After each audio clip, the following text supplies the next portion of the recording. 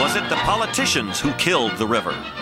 Would killing a river be good for the economy? Paying an army of unemployed to do the dirty work might help the country snap out of a depression. Right over there is East LA, the Latino community of East LA. Robert Garcia is a former federal prosecutor from New York City. He offered legal firepower for a park in the cornfield. To the south of the cornfield, about a mile or two away, is the African-American community of South Central Los Angeles and Watts. The fact that this was a disproportionately Latino, disproportionately Chinese community, that's why the city and Majestic felt they could get away with putting warehouses here, 40 acres of warehouses in the last vast open space in LA without even a full environmental impact report or an environmental impact statement. Known to everybody as the cornfields until we said, we're going to start calling this the Chinatown Yards so that people would know where it was. And so people in Chinatown would begin to identify with it. Kwame Carousel was our meeting place. The Chinatown Yard Alliance met there for over 2 years to strategize, to discuss how to proceed with our opposition to Majestic Realty. Over dim sum, the Chinatown Yard Alliance was born. They would prepare to sue City Hall, demanding a full environmental impact report for the proposed development. They would lobby Washington to block federal subsidies earmarked for Majestic for brownfield site cleanup. But at the heart of their legal strategy was to make a case for environmental justice. In central Los Angeles, there is one athletic field, soccer field, for every 50,000 children. That is why parks in Los Angeles are not just an environmental issue, but also an environmental justice, social justice issue. Using federal civil rights laws that had successfully blocked the construction of waste treatment plants in other poor communities, the Chinatown Yard Alliance would prepare a lawsuit against Majestic. Theirs was what I would call a scorched earth, strategy. It was all or nothing.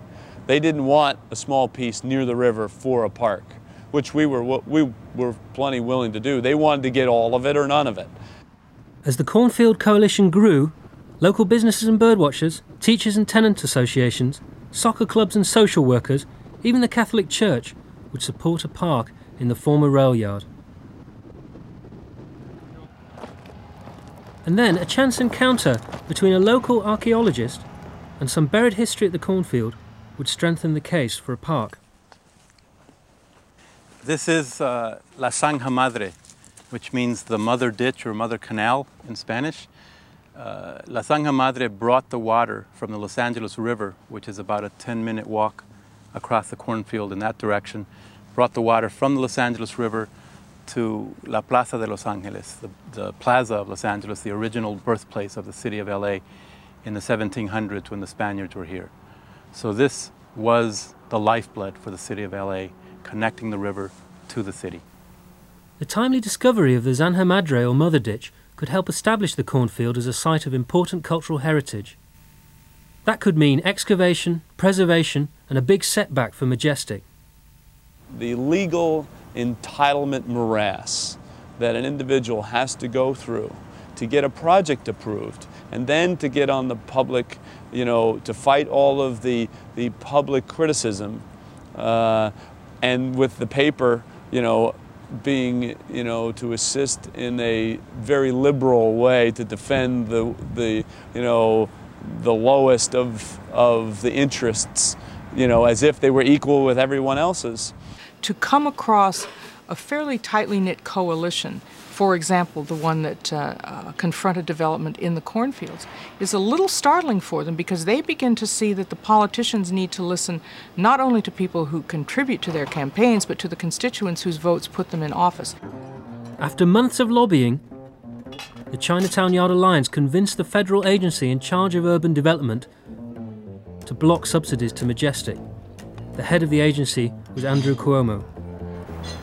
Secretary Cuomo issued a decision that he would not fund, the federal government would not fund the warehouses here unless there was a full environmental impact statement that considered the park alternative and considered the impact on communities of color. Majestic was on the ropes.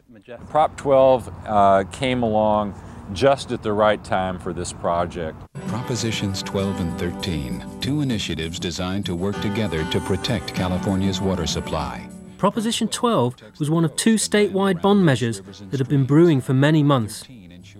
It would require voter approval, but if passed, would authorize a record $2 billion to protect water resources and up to $100 million for the purchase of land along the LA River for the creation of urban parks.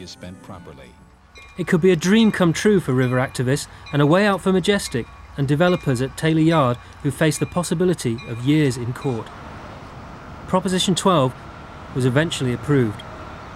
When I can look at all the cards stacked against me, if I want to win just to win, that's one thing. If I want to be doing business in this city ever again, you know, I need to make the decision. And so when we made the decision to allow them to buy the property from us for their use, you know, that was a business decision. In the end, Majestic became $30 million richer. But land along the river, which once belonged to the railroads, has been given the best chance ever of becoming river habitat and open green space again.